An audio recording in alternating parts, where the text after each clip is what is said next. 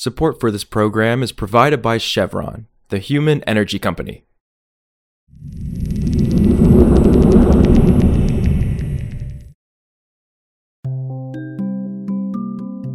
This is Politico Energy. I'm Josh Siegel. What's the best way to protect the nation's power grid from attacks? It's a timely question that industry officials and government regulators are debating, and the stakes are really important.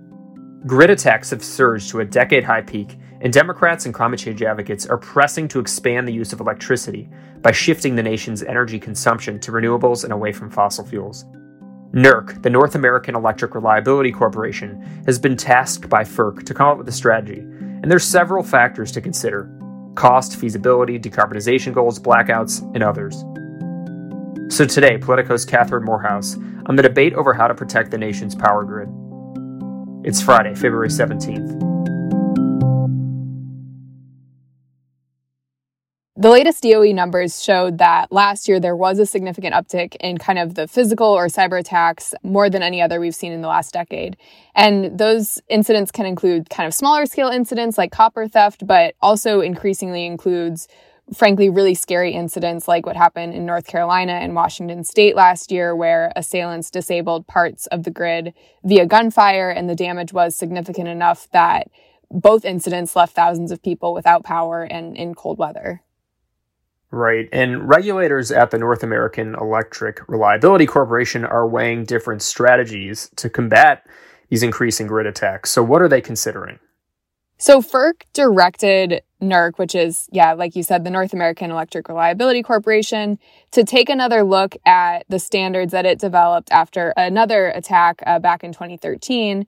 And NERC's president and CEO during a FERC meeting gave some really interesting insight into what the coordinator is thinking about with these standards. And one thing that he mentioned is, should we be thinking more about how a coordinated attack could hurt the grid versus how an individual piece of equipment, if attacked, could hurt the grid? So right now, the standards basically focus on if this individual piece of equipment were attacked, what would the impact be? And if the impact would be high, then we need to set certain protections here. But in North Carolina and in a recent plot that was unveiled by the FBI in Baltimore, the strategy was to target multiple pieces of equipment at once to cause more damage. So the question is, again, should we be thinking about how infrastructure can be coordinated to cause wider outages? Another question is whether NERC should take a more people-centric approach, and that is thinking about whether if this piece of the grid goes down, how many people will be left without power versus, again, basically how many megawatts will be lost. And those kind of are different ways of thinking about it, based on where infrastructure is. And then, so we've heard a lot about how building more transmission would help with clean energy goals. And it could also be a tool to help the grid be more resilient. So how would that work? How does that happen? This was a really interesting point raised by a DOE official who pointed out that one of the strongest things that the grid has going for it in staying protected against widespread outages is its redundancies. So the idea is that if a piece of equipment fails, but if the power being generated can reflow to a different piece of equipment, basically there's just always that backup in place. So the idea is if you make the overall power system more decentralized, as in kind of lots of little pieces versus a few big pieces of equipment, then you have more of those redundancies and more places for the power to flow if part of the grid is damaged. And so the example that the DOE official used is that, for instance, a really critical substation that's under the highest level of federal protection, the reason that substation is so critical is because of the amount of power it is taking in and distributing to other places. But if you kind of split that power between more pieces of equipment and add microgrids and other backup generation, then each individual piece becomes a little bit less critical.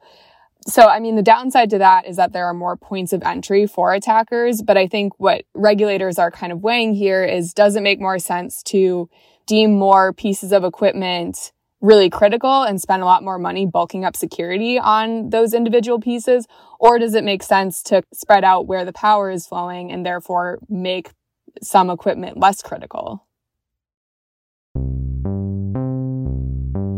Also, on Thursday, Environmental Protection Agency Administrator Michael Regan vowed that the Biden administration will hold rail carrier Norfolk Southern accountable for the train derailment that spewed toxic chemicals in the air and forced thousands of Ohio and Pennsylvania residents from their homes. The derailment of the train, which happened about 2 weeks ago, sent several tankers carrying hazardous chemicals tumbling off the tracks in East Palestine, Ohio. Regan said that EPA has been conducting indoor testing and so far cleared 480 homes free of the 2 toxic chemicals that the train carried. The agency has also been conducting around-the-clock air monitoring from ground sources and via an agency plane. Regan is the first senior administration official to visit the site as it faces pressure from state leaders and federal lawmakers of both parties to require Norfolk Southern to clean up its toxic pollution. For more news on energy and the environment, subscribe to our free newsletter at politico.com/power-switch and subscribe to Politico Pro to read our morning energy newsletter.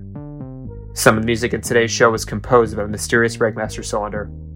Nirmal Malaikal is the podcast producer. Raghu Manavalan edited the show this week. Jenny Aments is the executive producer of audio at Politico. Our editors are Matt Daly and Gloria Gonzalez. I'm Josh Siegel, and we'll see you back on Tuesday.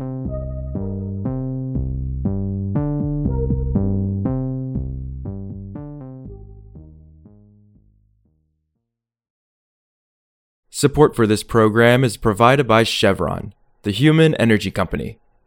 Chevron is developing renewable diesel made with biofeedstock that can help reduce the life cycle carbon emissions of heavy-duty transport fuels today.